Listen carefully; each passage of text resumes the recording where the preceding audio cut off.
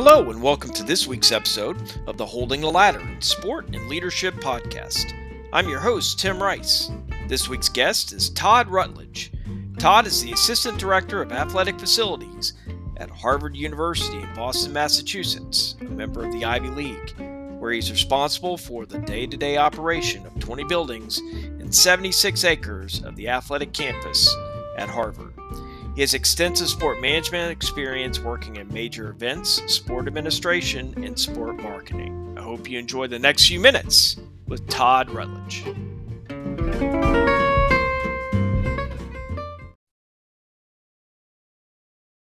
Greetings, everyone, and welcome to this week's episode of the Holding the Ladder in Sport and Leadership Podcast.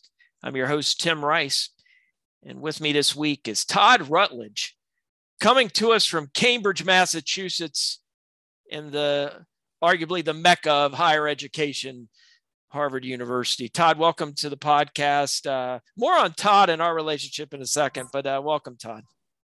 Thanks, Dr. Rice. I'm very honored that you've reached out to me and asked me to be on this. I think what you're doing is great for those of us coming up in the business and still trying to get where we want to go. Yeah. Honestly, it's been one of those things that has been, it's been fun because I've had a chance to actually be able to learn more about each person, of course, each week, but also I get something from it as well, which is kind of neat. And I think we should always continue to learn. And, Todd is a former graduate student of mine when I taught at Southern New Hampshire University and as an adjunct faculty member. And Todd has a very unique background, and I'll let him tell you about himself here in a second. So tell us about yourself, Todd. Well, like you said, I'm the Assistant Director of Facilities for the Harvard Athletics right now. I've been there probably 6 years as a full-time in that position. I got my start there after the program that I went through with Dr. Rice at Southern New Hampshire University and had to perform an internship. And I just kind of forced them to keep me.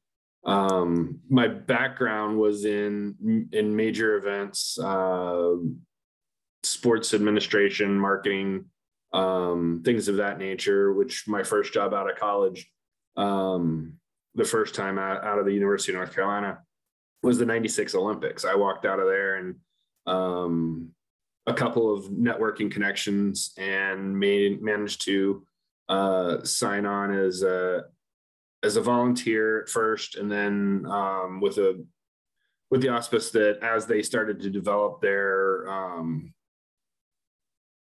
staff, that I would get hired on, and ended up being the assistant sports coordinator for table tennis, oddly enough, without a big background in that. But it was more of the work that I'd done as a volunteer, helping write the competition manuals with the director of sport and his assistant, that led to that type of a role. From there, I worked for the Wichita Wranglers, the Tampa Bay Devil Rays. At the time, they were the Devil Rays. Now they're the Tampa Bay Rays during their inaugural season. One of my Olympic colleagues recruited me to go out and run events for at-risk youth out in California. From there, I ended up in Breckenridge, Colorado, and started working with, and then ended up working with the Denver Broncos via Centerplate and the concessionaires with that. And then again, same people recruited me to help out with the 2000 Olympics and the 2002 Olympics. So I left the Broncos, that role with the Broncos there, and came back to better ones each time I came back, which then I met a young lady from Waltham, Massachusetts, and transferred with Centerplate out to Massachusetts and helped open Fisher Cat Stadium up in Manchester, New Hampshire. few years later, in and out of the sports entertainment industry through a number of other jobs and roles, life changed. And at 40 something, I decided to go back and get my master's degree at Southern New Hampshire, which is where I met Dr. Rice. About that. And so a very quick but lengthy background on me. Absolutely. Very, what you shared a lot of, and what we'll talk a little bit about networking later on in the interview, but kind of the progression of getting to the place where each time you're like, I'm going to come in and I'm going to prove to you that you want me around here all the time. And that obviously sounds like what's happened there at Harvard. And so as far as where are you from originally? I grew up in Orlando, Florida, or just outside in Windermere, Florida. Just on the other side of the wall to Isleworth, where Arnold Palmer built a nice community in an orange grove, and Tiger Woods and Lou Holtz and all those, and Shaq and some of those other guys have all lived, and they wouldn't let me in. So they took the orange grove where I used to go fishing and have orange fights in, and made it a really nice affluent community, and wouldn't let me in anymore. Well, you were there first, so that's good. Yeah. So there in Florida, how did you get your start in sport? I mean, did you get your start like many kids do, like just going through youth sport? I mean, how did you get your start? No, I played football, baseball, basketball, soccer growing up. My love was baseball, and I played that 10 months out of the year, five or six teams a year. Year round down there, and all the way through high school. And then I played at Valencia Community College for 2 years before I transferred up to North Carolina. And that I walked on at North Carolina. That ended my playing career. My father was a NCAA basketball referee at a very high level, and refereed 6 Final Fours. So sports was always kind of in the house and around, and I had ample opportunity to meet some really legends in the sporting industry, and be privy to that. And now through my career, when I meet people and I'm talking to people, it doesn't affect me, or it doesn't faze me. It's just, they're just people, and they have unique abilities, just like many of us do, but theirs are front and center on a larger stage where they get broadcast and paid big bucks. But at the end of the day, they're just people just like you and I. Yeah, that is interesting that you bring that up. One of my recent guests, basically we talked about that, and that every person has their trajectory, or where they end up, right? And in your case, currently you ended up there at Harvard, and every person, I think that is what I try to let my sport students know, sport management, sports psych students know, that we're all human, and the no is the second best answer you can receive if you ask the question, hey, can I take you out to coffee? Hey, can I, whatever, to talk to somebody that's in this industry. Now, I know Absolutely. Some may be a little higher than that you might have to go through other people. But so you brought up your dad doing what he did. And of course, it must have been an incredible experience to potentially, did you travel with your dad to some of those Final Fours? Yes, I ended up attending 6 as well. 5 of the ones he did, and then one that North Carolina won. Oh, wow. Down in New Orleans. That was a lot of fun while I was in school. Oh my goodness. So yeah, that was what 93. Yeah, right. Wow. That was a great team too. Yeah. So your dad obviously was a great ladder holder for you, to show you some of the great experiences in sport. Who else has held the ladder for you as you've climbed to the success you have now? Well, I have to include my mom in that one too. Mom and dad always my biggest supporters throughout my life in every facet.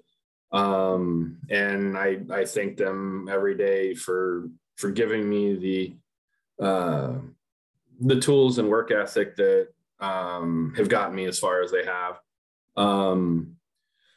Couple of people that I worked with the Olympics in 1996 became really good friends and mentors throughout the career. And like I said, I got recruited by those folks.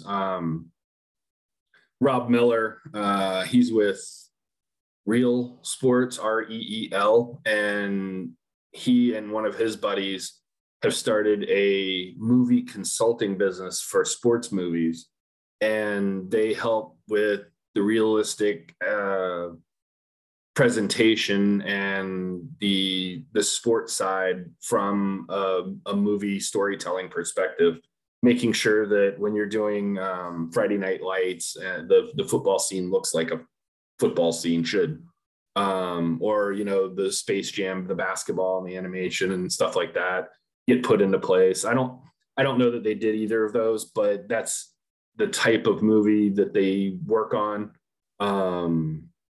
And they've been doing that probably 25 years now and have made a really nice run at it. Lou Loria is the director of the Special Olympics, I believe, or no, the Paralympics, one of the two. But I worked with him. He's helped me along the way. And just like you said, it's the relationships and folks that you've built. Young man that my dad helped mentor as an official, I ended up working with at the 2002 Salt Lake Olympics, Brad Eggert, and he went as far as he could as an official, and then kind of went back into the sports marketing and things like that, and he started a couple businesses, and so those are the folks that have really helped me. And then my current boss is he's substantially younger than I am, but has a lot of great NCAA and competition facility knowledge for the competitions that we put on with natural grass, artificial turf, and ice making with our hockey program. And so he's been a great advocate and just our working relationship has been as strong as any other that I've ever experienced. And I've really enjoyed working with him the last couple of years. And I hope we can continue that for next few, at least. Sure. Well, and being at Harvard, and can you kind of tell us a little bit, well, I guess before we get into what your facilities are like at Harvard, because there are significant facilities there, what are the biggest challenges you face in your day-to-day job in facilities? What are the biggest challenges? Well, those two things kind of merge together. The facilities are very old. The football stadium, as you mentioned earlier, was built in 1903, and it's on an historical registry. It was a national monument because it was the original football stadium built in the United States. It has some other very unique characteristics, but ultimately, it's a very old stadium that requires quite a bit of funding to maintain its structural integrity, and it is lacking in a number of the modern age programmatic needs and bells and whistles, if you will. I mean, it's just old and lacking. We do our best with trying to maintain them at a certain level, but at some point you need to get into a sequence of events with building your facilities model or your operating and maintenance budgets such that replacement values and operating costs are all covered. And that's one of the things that we're really working on, that Craig and I have been working on the last few years, because when the economy drops in 2008 and they stop doing all the PM to your mechanical systems, and then it doesn't get put back in the budget for 5 or 6 years, you start losing those systems a lot faster than you would normally. We're in the process of renovating 2 boathouses that were built in 1900 and 1906, respectively. They've had some moderate upgrades through the years, but this is going to be a substantial overhaul to where it still won't get it to be the most modern boathouse in the country, but it will be a lot more modern in the sense that it'll be more functional for today's rowing community, from a training, from a access, from the fact that we're going to put newer systems in a building that hasn't had them. It's kind of funny that these things are like shells of a building. I mean, it's almost like there's still not a lot of structure there. And redoing, the fire systems we can't get parts for anymore. It's like, okay, guys, I need another year out of this fire system. Come on, help me out here. We got to be able to keep occupying this building. We've got Dillon Fieldhouse, which is probably a mid 50s, which is one of my newer buildings, built in the 50s. And I've got 13 capital projects alone that I could go in and do that would be, $150 to $2 million a piece, just to keep the building up and running, that we should be doing. Anything from redoing the branch wiring and increasing the capacity, because we use a lot more electricity and we have more devices and things like that. Not to mention that 50% of the building's not air conditioned, and we have all of our field teams in there, and they come in August off a 90-degree field into a 110-degree locker room. And it's like, all right, well, that's kind of counterproductive. So I think the keeping up with older facilities and ensuring that the funding is there, both when they're built, while they're being maintained, and then the replacement cost. We can get people to give us $2 million for a new scoreboard, but we got to maintain it, and 10 years later we got to replace it. And that all isn't covered that first initial buy-in. And then the other piece is, nobody wants to put their name on the mechanical closet that we got to put in, or the the infrastructure that goes into the ground to build the building. We had a hitting facility that we recently put up, and it ended up being a 3-season building because we couldn't put $2 to $3 million in the ground to put up a $150,000 building. It didn't make any sense, because we didn't have the plumbing and electric and all those things in place to get there. And the other piece is, we're right there on the Charles River in Boston, on the Boston side, and it used to be a riverbed. So the soil's some of it's contaminated and has materials that we can't ship off site, so we have to keep all the dirt.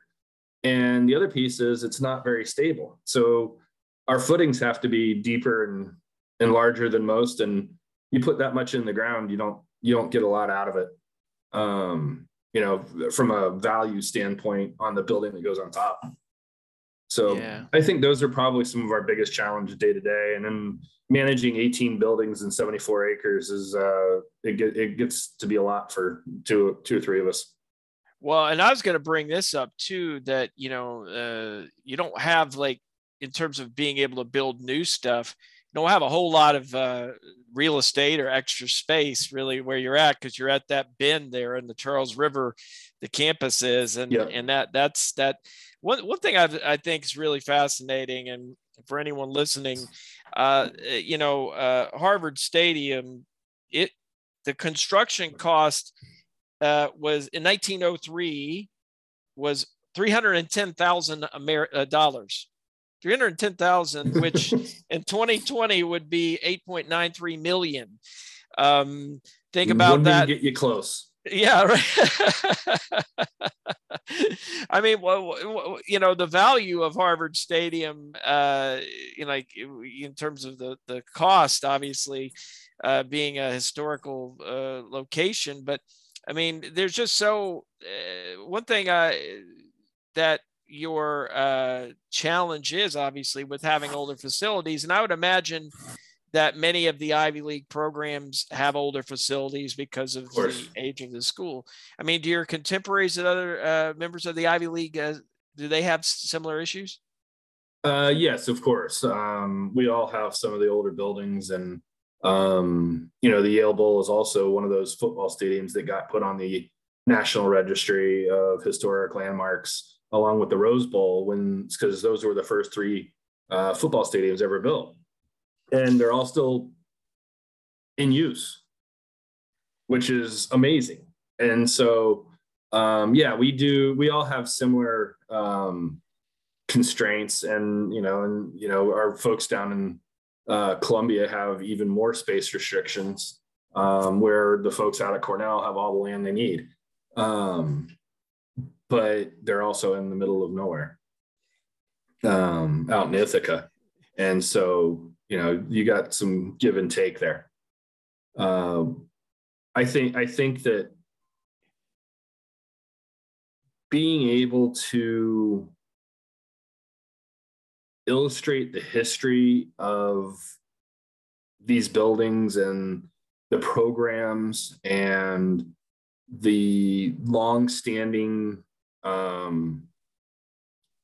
status of integrated athletics into the culture of Harvard has been a huge selling point for us.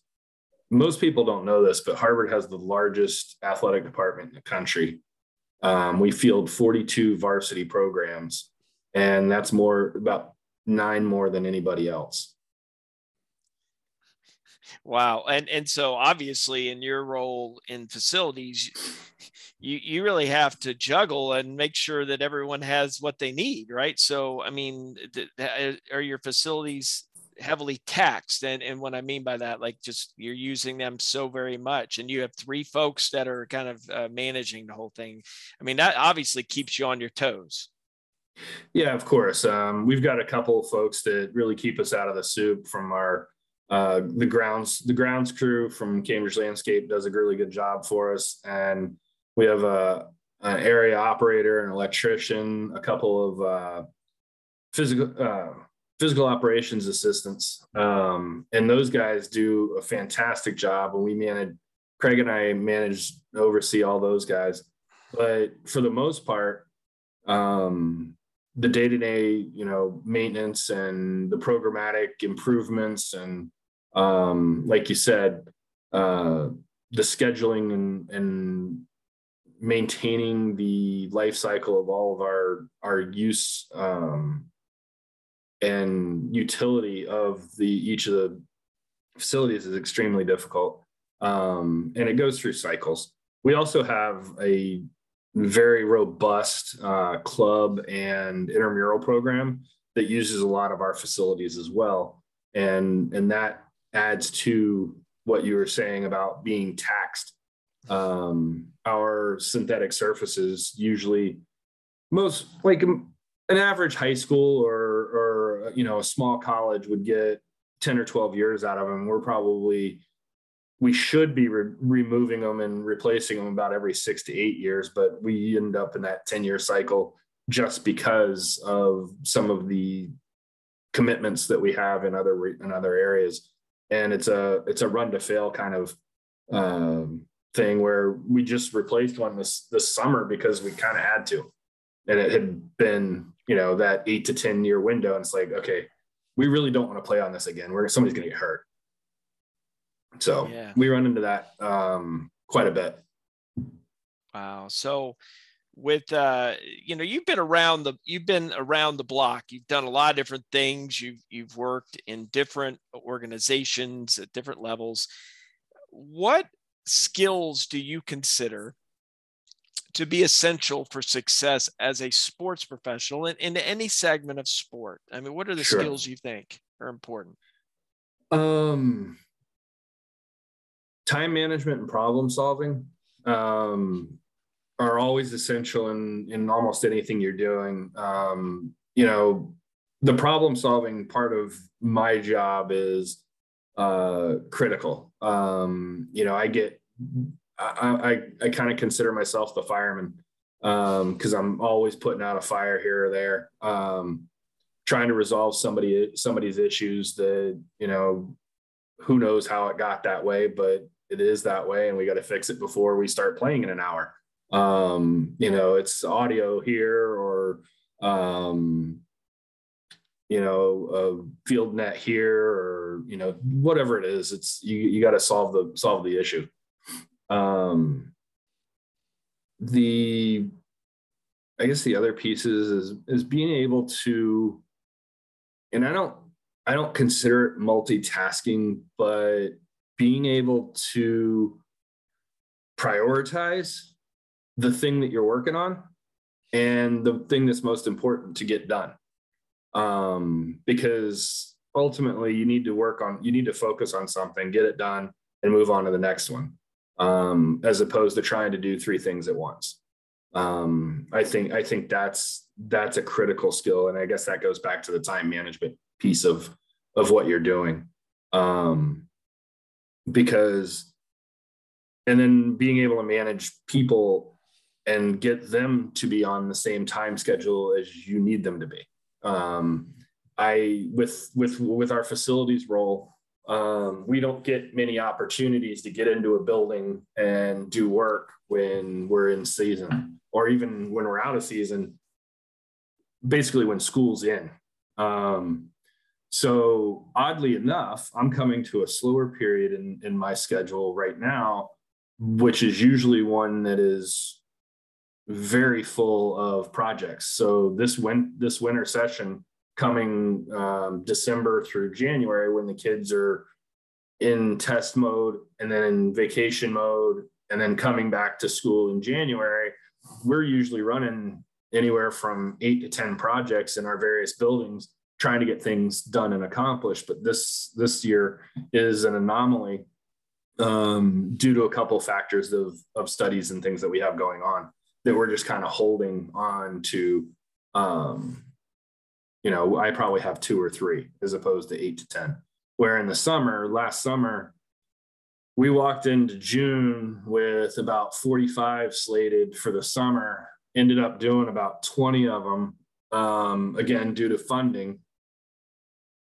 And then when August hit and everybody else, so the facilities group were a few of the very few essential employees that were on campus all through COVID, because we had to keep our buildings operational, running, healthy, and ready for when we did turn them back on to get them up and running. We had quite a bit of work to do to get them functional, to where kind of take them out of sleep mode, if you will, to get them back up and ready before the larger population came back. And then August 2nd, everybody came back full force and was like, okay, I need this, I need this, I need this, and I need it now. And so August was an extremely hectic month this year. And once we got everybody back on the field, back up and running, our fall sports were ready to go. We can focus on the out of season sports that we're still going to participate in the fall. And those are a lot of our field sports that are going to take place and have a short season in the fall, so to speak. And some of the rules changed, and they had an extended amount of hours that they were allowed to be on the field because of COVID and trying to get everybody back up and running. So that increased that workload as well. And so it was a hectic and challenging couple months coming out of July and August and in the first part of September. Yeah. Well, and, with it would appear that, with football, and is football still going at Harvard? They have they played the game yet? They play the game tomorrow. Okay. Yeah, it'll be we're doing this on Friday the 19th. They play the 20th down at Yale, and we haven't had the game, as you referred to it as we do too, at Harvard since 2016 because of COVID, and then we had the 2018 version at Fenway Park, where we would have hosted, but we deferred and moved that over to Fenway for the year because they had asked us to participate in their football program. Okay. Yeah. So go from one legendary venue to another one. Exactly. What a neat thing. Yeah, no, the one thing about this industry is being able to, like you said, problem solve. It's also doing the job where you're at, when you're there and everything, and making the big time where you're at, of course.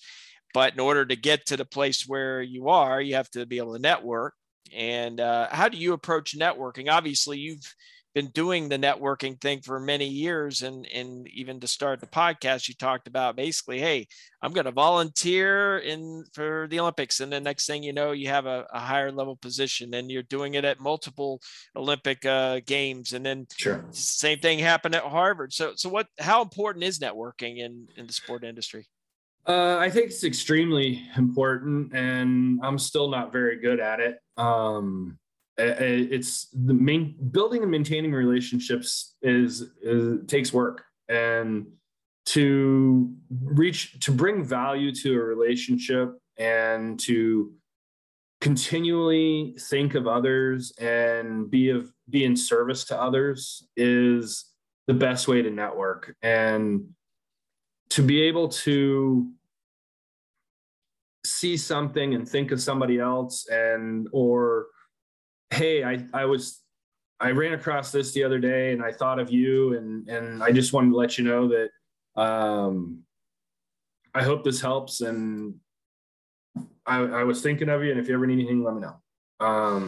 That type of just short conversation, and then when you do need to connect with somebody or reconnect with somebody that you haven't talked to in years, and they know that they know somebody that you need to know, and that type of thing, the 6 degrees of separation comes in handy. And it, as funny as that is, it's true.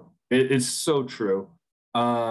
Especially with some of the great social networking devices like LinkedIn or even Facebook and email and those type of things. But just being able to be connected to people and see who they're connected to is extremely advantageous, especially in this day and age, where you can, reach out and comment on a post that they made just to start a conversation. And then if they do respond, then, well, you've got an in, or, you see that, Matt Doherty, and I want to get back to working down in North Carolina, and, those type of things. And, or something like that. And, where my father knows, the commissioner out in the Mountain West Conference, and I want to make a change and go back out and live in Colorado again, or, somewhere out West, and something like that. So, well, I tried throughout my career to utilize some of my father's connections. I was never really very successful, to be honest with you. And it was always my either networking or work ethic or just desire to be somewhere and say, this is what I want to do, and figure out how to go do it. And like I said, I volunteered out of college at the Olympics, knowing that they were going to grow their staff. at Harvard, I volunteered. I came in as an intern, and then kind of they created a position for me because they needed to expand their facilities group with another full-time person, just because they weren't getting done what they needed to get done. And so it was great. And I actually work for the Office of Planning Resource Management from a FTE budgetary standpoint, but 99% of my duties are assigned to athletics. And so, you just kind of get in and you force them to keep you by doing good things and bringing value every day. Well, and I want to jump in on your experiences with internships for any of our listeners who are sport management students or just college students, just trying to get an opportunity to get your foot in the door. You're obviously a great example of how the internship can lead to success. Can you kind of talk a little bit about why that internship? I mean, why is it important to intern? Well, you get in and you meet the people, you get to know, you build the relationships with the people, and you get to understand their business better, and finding ways to draw upon your experience, even if it is limited. I find that, especially at Harvard, we've been doing things the same way for years and years and years and years.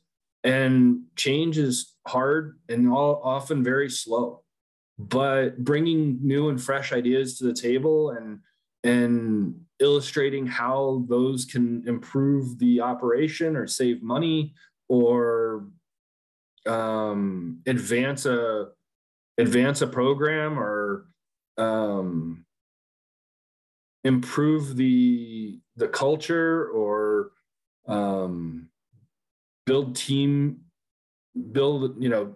create a team building activity or or understanding between groups or whatever it is, it synergizes things and gets you a stage or an opportunity to be involved in that type of movement, which in older organizations is very, very difficult. Yeah, I know that the internship, many of them are volunteer. Was yours volunteer at Harvard? No, it might as well have been, but we do pay a minimum wage for 35 or 40 hours a week without any benefits. Right now, we don't have a facilities internship. When they created my job, that went away. And I've been fighting to get it back ever since, because I think I think those are critical pieces to our operation. Our events team has 4 interns, and our marketing has 2, and our communications department is almost half run by interns. They've got 4 to 5. We have a multimedia department, which is a really up and coming field within athletics throughout the country because of the streaming. We stream all of our athletic competitions on ESPN Plus. And the gentleman running our Imre Halevi is one of the best in the business, and he does a really good job with a limited staff. A lot of people who are game day employees, they come and work for their student employees, or they're interested in the industry, and they come back and work with him to help produce all of our competition productions. So wow. Well, and so it just goes to show you, and for anyone listening,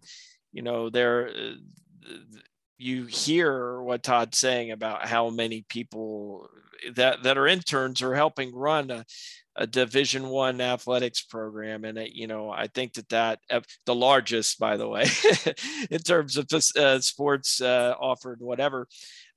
So, I know from my experience, I tell people that I have a master's degree in internships. I think I have like over almost 1,000 hours of work experience as an intern.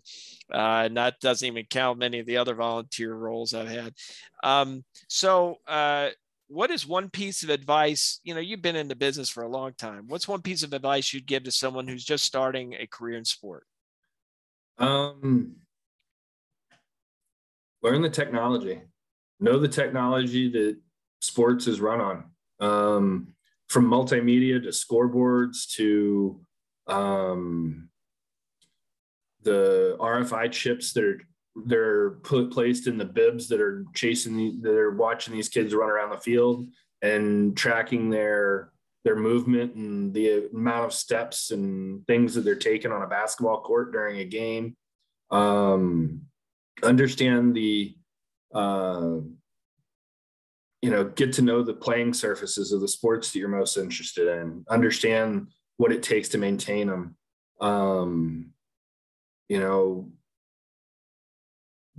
Get all in. From a facility side, obviously understanding the MEP, the mechanical, electrical, plumbing side of the business.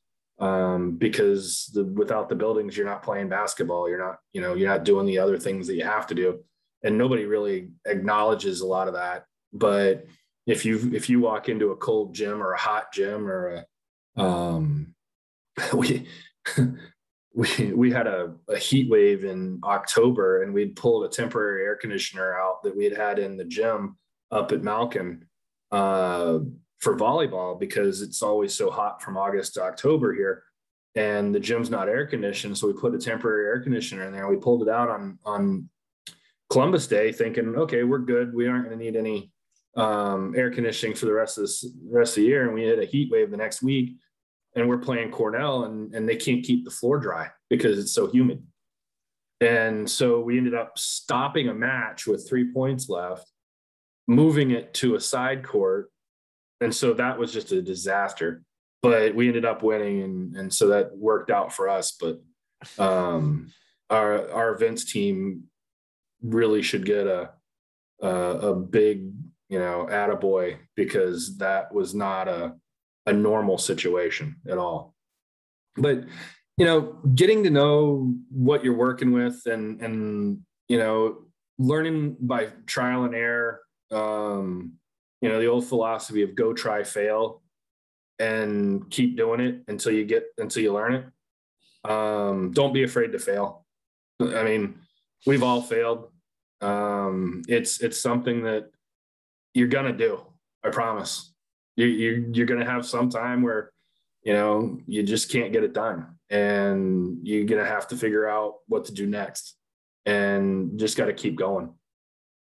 Yeah. Well, your statement earlier about solving problems, obviously is not something that just relates to sport facilities industry, but it relates to any segment of sport. Absolutely. I think that's, whether you're helping manage the table tennis venue event at the Summer Olympics, to being there at Harvard.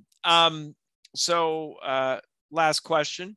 How do you hold the ladder for others currently? I mean, how do you help people climb to greater success? Well, recently I've been doing a guest Q&A / lecture. A lot of what we've been doing here with a group of students from Fisher College Sports Management Program. And Katie Shea, who's their professor, has asked me to sit on their advisory board for that program. So I'm going to be starting that work here soon. I believe we have a meeting in the spring. And so I'm looking forward to doing that.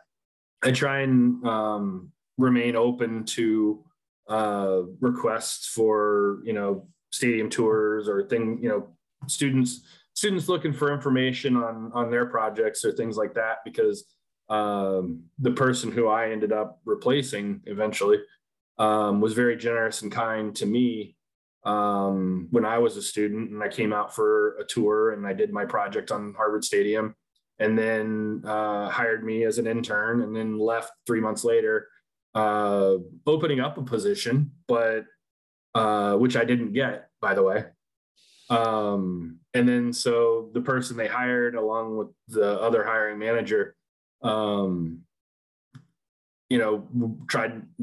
were adamant about trying to keep me around. And so that's when they created that extra position, so that I could stay and continue to do good work. Wow. Well, that's great. And, I do think that being engaged and involved outside of what you're doing, especially as we all get older, right? The older we get, the more experience we get, the more we can provide others opportunities to learn from our experience and what we've done. And so I appreciate you're doing that for Fisher College course, and that you also acknowledge that others have held the ladder for you. And I think that that's a key element to anyone being able to do well in this, is being humble and continuing to learn. Todd, it's great to be able to catch up with you, of course, after a few years. And I'm so glad that you've been so successful there, and that it seems like there's never a day without a challenge. And so that's actually something that's a good thing. Wouldn't you agree? Oh yeah, no, absolutely. I always joke, I was like, I couldn't drive a desk. I'm up and about, and in August I was averaging about 8 miles a day between buildings, walking around during my normal, schedule. And if I get an hour or two at my desk towards the end of the day to get some paperwork done, then, that's a bonus. But, I have to block out a couple hours every week just to pay the bills and get all the invoices processed and stuff like that. So it's, I enjoy my job in that respect, that it's not sitting in a cube, banging keys on a keyboard. And, every once in a while I get to go to a great football game or hockey game or basketball game, or stand out in the rain and watch softball and baseball slug it out with Penn or Cornell. And, so yeah, it's a lot of fun.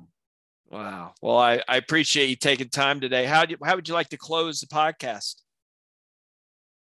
Well, I'd just like to, say thank you to the two most important ladder holders, my mom and my dad, and say that I'm extremely blessed to have worked with so many great individuals throughout my career, and have folks in my life that have mentored me and provided direction and encouragement on the way to wherever you're going to go. And just really feel thankful and grateful in this time of Thanksgiving we're coming up on, that I can be where I am. And I have 3 great children, and enjoy what I'm doing. And you can't ask for much more than that. No, I completely agree. And wish you continued success there, and also in your overall career. And I want to thank you again just for being a guest and sharing from your experience. So thank you. Well, thank you, Dr. Rice. You were one of the ones that held the ladder for me, and I greatly appreciate it. And you taught me so much in a very short period of time that we were involved in that program. But it lasted. Wow, and it's been something that I've always looked back on very fondly. So I appreciate it, and keep doing the good work here, holding the ladder, and look forward to talking to you again in the future. Yeah, same here. Well, and thank you so much, Todd. And thanks everyone for listening to this week's episode. We look forward to seeing you this next week. Have a great rest of your week.